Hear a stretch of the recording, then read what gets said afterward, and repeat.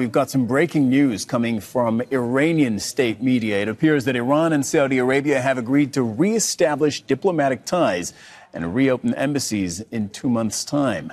Ali Hashem has more on this from Tehran. This morning we heard there is a breakthrough, but we didn't know on which front, whether it's on the nuclear front or the Saudi-Iranian front. And then the latest news coming out from Iran's Supreme National Security Council that the secretary of this council, Ali Shamkhani, was in Beijing, China, where he met his counterpart, Saudi counterpart, and they agreed on resuming diplomatic relations within the coming 2 months. What we understood is that the Chinese government was mediating between the two sides.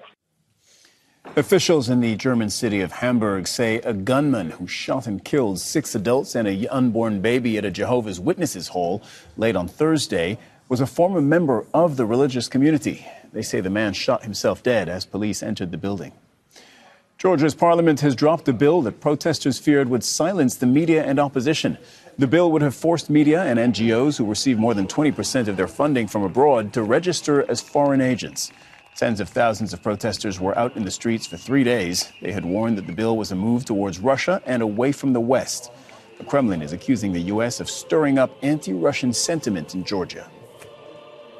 British Prime Minister Rishi Sunak and French President Emmanuel Macron are meeting in Paris for talks focused on migration.